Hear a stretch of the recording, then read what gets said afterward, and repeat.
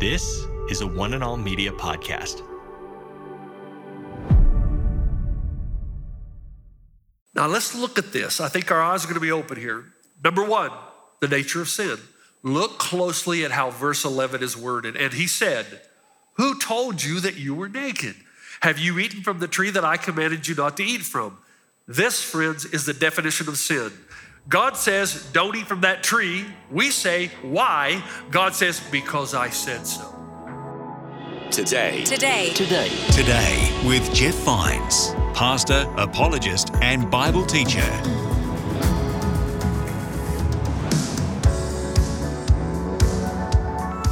Hey there, my name's Aaron, and you're listening to Today with Jeff Vines.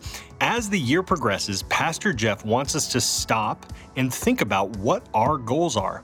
Now, this is probably something you did at the beginning of the year, but we want to think about how we're going to reach them. He's looking at Genesis chapter 3 to help us refocus our goals and aims on God. Let's join Pastor Jeff as he starts this new series on recommitment, reawakening, and revival.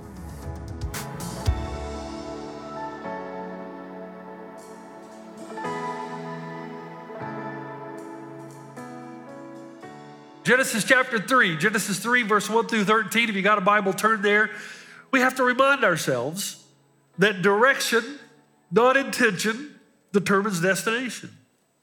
Every year you have to remind yourself. If you're going to get stronger this year, you're going to have to go to the gym or pump some iron. If you want to get stronger, you have to do something different. If you want to get leaner, probably going to have to eat less or do some cardio, or if you're my age, both, right? If you want a better marriage, you're going to have to work on your marriage. Improving anything requires getting on a road that leads to the destination required or desired, right? It takes something. So there's so much you cannot determine or predict. That's just life. You have no idea what's going to happen to you this year. But that doesn't mean that you have no determining power, because you do. And the question that I have for you, what is your loftiest goal this year? What's the highest goal you could ever have? And the second question is, how are you going to get there? Because you won't just slide into it. There has to be some decisions, some choices that you make. Mortimer Adler, who was the editor of Encyclopedia Britannica, reserved the longest article for the topic he called, or we call, God. And he was asked later, why did you give more space in the encyclopedias for God than any other topic? And here's what he said, and I quote, he said, "More consequences for thought and action follow the affirmation or denial of God than from answering any other basic question." In other words, what you believe about God determines everything else in your life this year. Now, I'll go one step further. The greatest pursuit in your life this year should be God, because everything else stems from your belief or disbelief, your pursuit or your apathy toward God. Your mental, psychological, emotional health are all a result of what you believe about God. And what is truly interesting is that the aggressive atheists of the past, those who decided that they were going to live in a world apart from God and denial of the existence of God, most of them, now I know not all of them, but a majority of them, definitely the majority of them, died in gibbering insanity and emotional disintegration. So just from a pragmatic point of view, atheism doesn't work. So when you become unhinged from the Creator, when you untie yourself from His moorings, you're going to attach your life to something else, and that something else will never deliver what you're looking for. It will not sustain you. It will not anchor you during the course of your life. Only God is big enough to fill your heart, soul, mind. Now think for a moment. Come on this little journey with me. The possibilities for this new year are numerous. You could renew your body. You could reshape your attitudes. You could resolve to forgive somebody that you need to forgive. You could recommit to your marriage. You could do all that. That's why we call this the year of re. Re what? But the ultimate journey of your life this year, whose destination brings all of these things into perspective and gives you a kind of power to overcome whatever it is you're going to face. The ultimate journey is the pursuit of God, and we're calling that a revival. Revival in the sense that you feel your faith again, that you sense the presence of God, that you hear His voice, that you know His closeness. In fact, The uniqueness of the Christian God is exactly this. Only the Christian God is a God of personhood. A God to whom you can relate. It's not an energy or a force or something out there. He is personhood, which means you can relate. You can feel his presence in your life. You can sense his closeness. And with a certain amount of human certainty, you can know that he's always there, always concerned about you, always working, always loving, always having your best interest in mind. And to experience emotional, psychological, even physical and mental health and vitality is what it means to know and experience the transcendent. And without that, we're lost. Okay, Jeff, I got you. I hear what you're saying, but I don't feel God. I don't experience God. And it's not my fault. I want to, but I just don't. Not the way you're talking. And I'll have to confess that the answer is not easy, and I know that, but it is discoverable. And to discover it, we have to go back to the beginning. Now let's stop and pause. Let's make sure we know what we're doing here. What are we after? We've said for over 2 years now, we're tired and weary of the status quo of coming to church and just feeling nothing, experiencing nothing, going through the motions, and there's no real life and vitality in my relationship with God. So if we want to have this year, if we want revival to come into our lives, we've got to understand why it doesn't. That's the first move. Why is it that so many of us, myself included, why is it that sometimes we feel so disconnected from God? If we can sort that out, if we can know why we feel disconnected, then maybe somehow we can start to heal. Well, if you go back to Genesis 3, go back to the beginning, you discover it. And it's not that profound. God creates the stuff from which he makes everything else. He creates the universe. He creates us. And then this happens. Genesis chapter 3, verse 1. Now the serpent was more crafty than any other wild animals the Lord God had made. He said to the woman, did God really say you must not eat from the tree in the garden? The woman said to the serpent, we may eat from the trees of the garden, but God did say you must not eat the fruit from the tree that is in the middle of the garden, and you must not touch it or you will die. Verse 4, you'll certainly not die, the serpent said to the woman, for God knows that when you eat from it, your eyes will be open and you will be like God, knowing good and evil. Verse 6, when the woman saw that the fruit of the tree was good for food and pleasing to the eye and also desirable for gaining wisdom, she took some and ate it. She also gave some to her husband who was with her, and he ate it. Then the eyes of both of them were opened and they realized they were naked, so they sewed fig leaves together and made coverings for themselves. Then the man and his wife heard the sound of the Lord God as he was walking in the garden in the cool of the day, and they hid from the Lord God among the trees of the garden. But the Lord God called to the man, where are you? He answered, I heard you in the garden, and I was afraid because I was naked, so I hid. And he said, who told you that you were naked? Have you eaten from the tree that I commanded you not to eat from? The man said, the woman you put here with me, she gave me some fruit from the tree, and I ate it. You've heard this story before, haven't you? Then the Lord God said to the woman, what is this you have done? And the woman said, well, the serpent deceived me, and I ate. Now, we could spend 2 months on this passage. We got 1 weekend. And here's the deal. If you want revival, then the first thing you have to do, and I can't think of a more appropriate message for our time, the first thing you have to do is acknowledge that there's such a thing called sin. The sin is real. And it's not just an offense against each other, it's actually an offense against God. Carl Menninger, who's a psychologist from the Aspen Institute of Humanistic Studies, I say that because Carl Menninger is quite liberal. So he's not really a friend of the Christian side of things. But in the 1970s, he wrote a book that shocked the academic world. The title of the book was this. Think about this coming from a far left winger, okay? Whatever happened to sin, he said. Whatever happened to sin? And in the book, he calls for a revival of an awareness of sin, guilt, and shame, and repentance. He said, in short, I call for a revival of sin. What would be the good of that, you ask? Why do we need more breast beaters? Why not a no-fault theology? No one to blame. Things just happen. Oops. Alas, he says, and here's why. The assumption that there is sin implies both a possibility and an obligation of intervention. We want to help ourselves and others, and hence sin is the only helpful view when evil appears around us and no one is responsible and no one is guilty, no moral questions are asked. Then there is, in short, nothing to do. So we seek to despairing hopelessness. Therefore, the consequences of my proposal for a revival of the consciousness of sin would not bring more depression, but less. Now, what's he saying? He's saying this. When the world loses its sense of sin, if you think there's no ultimate objective wrongdoing, if that's your belief that there's no real sin in the world, then you can never hold anybody accountable for anything. Not for racism or oppression or human trafficking or theft or smash and grab in public or in your home. If there's no such thing as objective sin, you can never accuse anybody of doing anything wrong. And therefore, you can't intervene. You can't say to them, stop that. Why? And you can have no accountability. You can't say to them, hey, you got to pay for what you've done. In short, no sin, no objective morality, no wrong, no real deterrent to any kind of immoral behavior.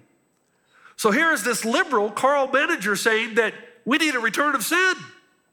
We need to return to the idea that there is a higher moral law that you should not violate. If we do that, he says, you'll have less depression, not more of it, because then you'll say, hey, wait a minute, we can fix this with the repentance. You'll have more hope, not less hope, because you'll say things could get better. We need transformation. We can change ourselves and others.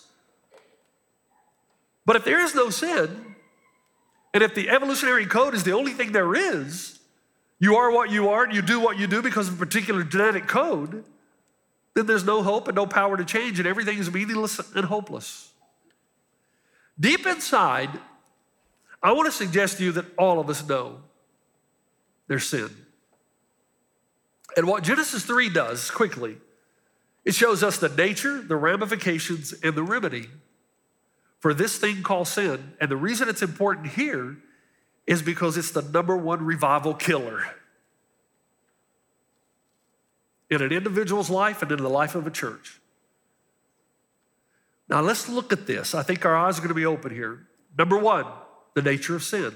Look closely at how verse 11 is worded. And he said, who told you that you were naked? Have you eaten from the tree that I commanded you not to eat from? This, friends, is the definition of sin. God says, don't eat from that tree. We say, why? God says, because I said so. Because I commanded. When I was in Hobart, Tasmania, just a few weeks ago, I spoke to a group of high schoolers. One young high schooler, and I would guess he's on the upper end. I'm thinking he's more like 18 or 19, but it was supposed to be a group of high schoolers. And he walked up to me and he asked me this question. He says, you know what?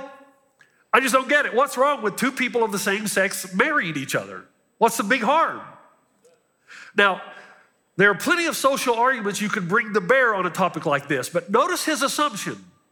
His assumption is this: if I can't see the damage it does to a person, society, or culture, then it must be acceptable. If it doesn't hurt anyone, then why is it wrong?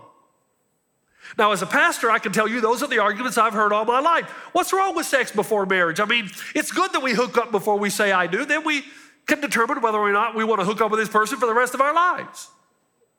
What's wrong with living together before marriage? I mean, financially, it's a smart thing. We can save money, save for the future, then one day we'll get married. Young men, what's wrong with pornography? I'm not hurting anybody. It's in the privacy of my own home. What's wrong with being unequally yoked to somebody who doesn't share my passion for Jesus? What's wrong with that? I don't see any damage. The answer God gives you in verse 11 is this: because I said so. Because I'm God and you are not. I'm omniscient, you're not. I see all the angles, you don't. And humanity's response typically has been this. First, we say something like this: well, if I can't see the reason, then I'm not going to obey. If I can't see the reason, I'm not going to obey. Look at verse 6. When the woman saw that the fruit of the tree was good for food and pleasing to the eye, and also desirable for gaining wisdom, she took some and ate it. Now, what does it say? She's saying what? I know I'm not supposed to do this, but it looks good. It obviously tastes good. And there's obviously some wisdom here. I don't know how she got that from whatever the fruit was. It fails to understand that God sees all the psychological, physiological, emotional, and societal impact in the long term. In the long term. You don't know what's going to happen in 50, 100 years to culture, to society. God does. Second, you'll have people come along and will say, did God really say that? Oh, this is very popular in our day. Verse 3, now the serpent was more crafty than any other wild animals the Lord God had made. He said to the woman, did God really say, you must not eat from any tree in the garden?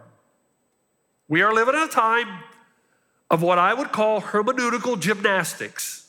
Now, gymnastics is what? It's when people do all kinds of twists and turns and all kind of acrobatic feats.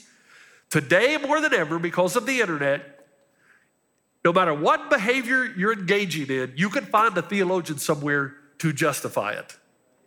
It's called hermeneutic gymnastics. They will take Greek words and Hebrew words, they'll twist and turn and jump up and down and twist around, hoping ultimately that they fall on their feet. But there's always an audience for somebody that wants to read what you're saying, and they don't really want to investigate it. They just want some pastor or theologian to tell them, hey, we've believed for 2,000 years this is wrong, but hey, it's really right. And it's as old as Genesis 3:3. Did God really say that? Did he say that? There's nothing so vulgar left in modern culture that you can't find a professor from somewhere to justify it. One of my favorite quotes, I can't remember who said it. It wasn't me. See, the Bible says that sin is not just breaking the rule of God, but sin is putting yourself in the place of God, where you start determining what is right and what is wrong.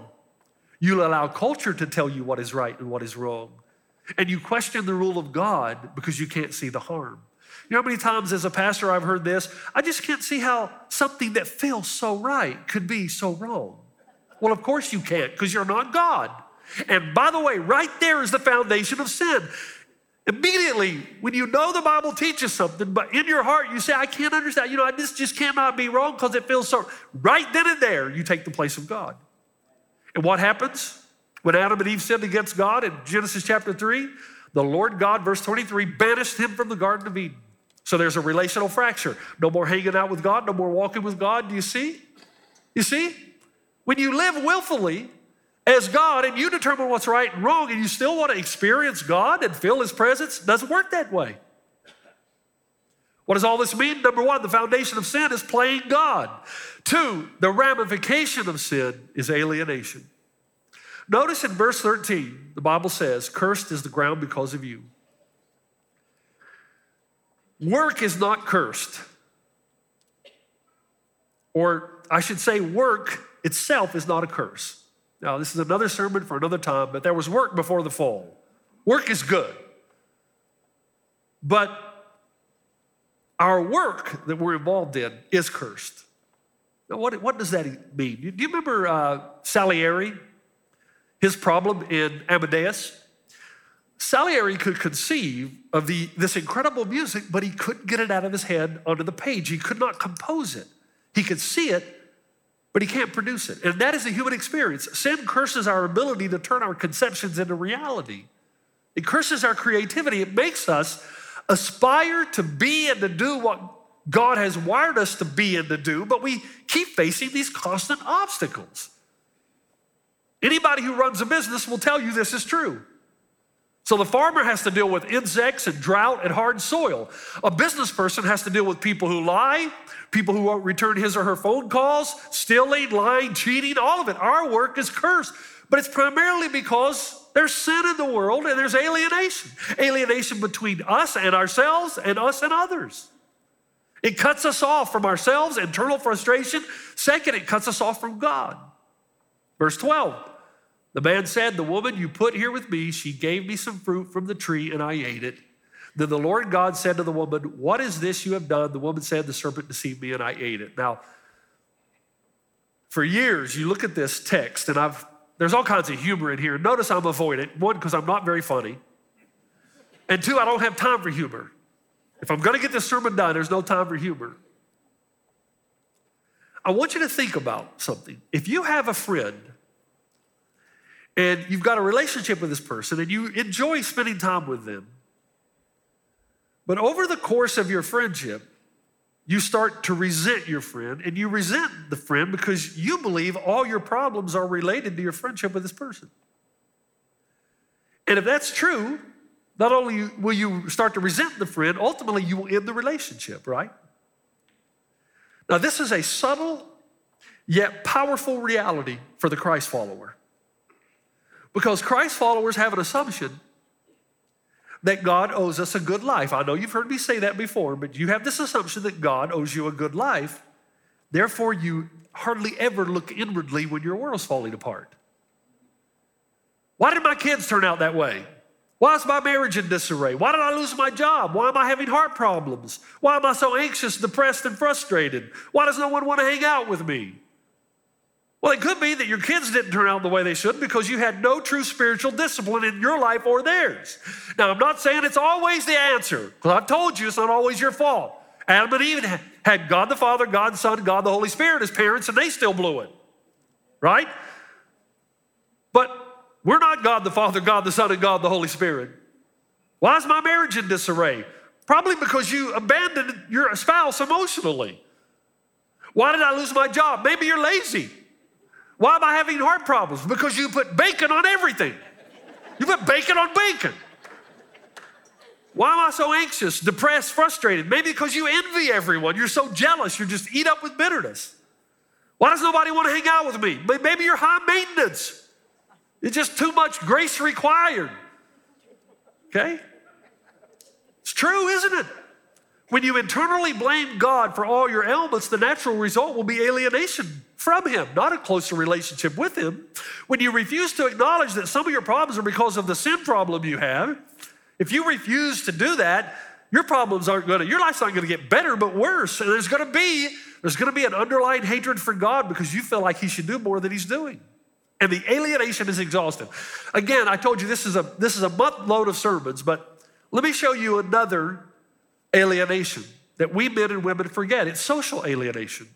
Verse 16, to the woman He said, I will make your pains in childbearing very severe. With painful labor, you will give birth to children. And then your desire will be for your husband, and he will rule over you. Now, what this is saying is that because men, let's start with the men, we'll get to the women. With the men, you are wired in such a way to rule and to subdue creation. But a fracture has happened in your life because you're alienated to some degree because of sin from God.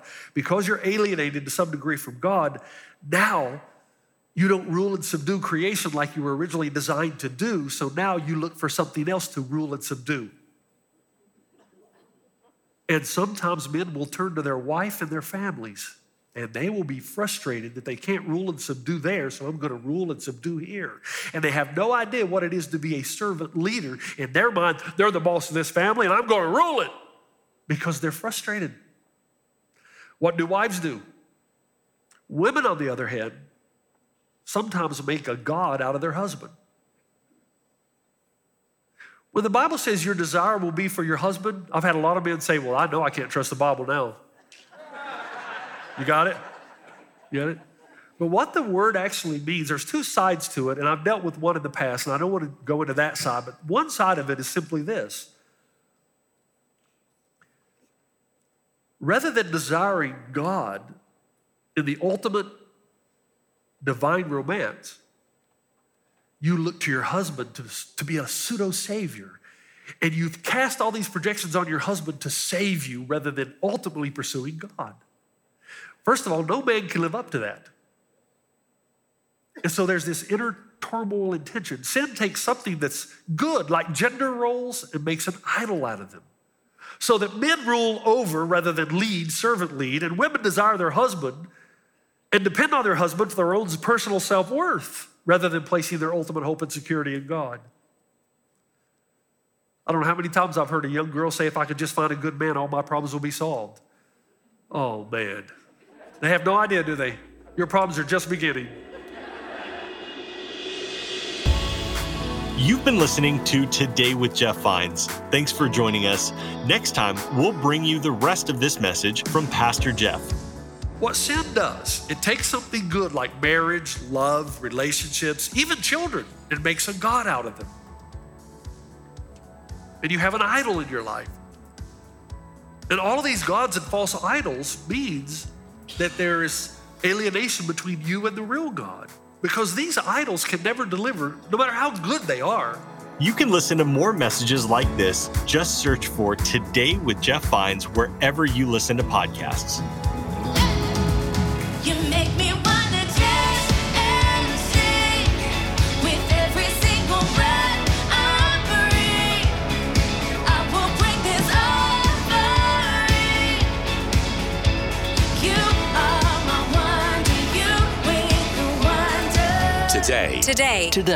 Today with Jeff Vines. This is a production by One and All Media. For more, head to oneandall.media.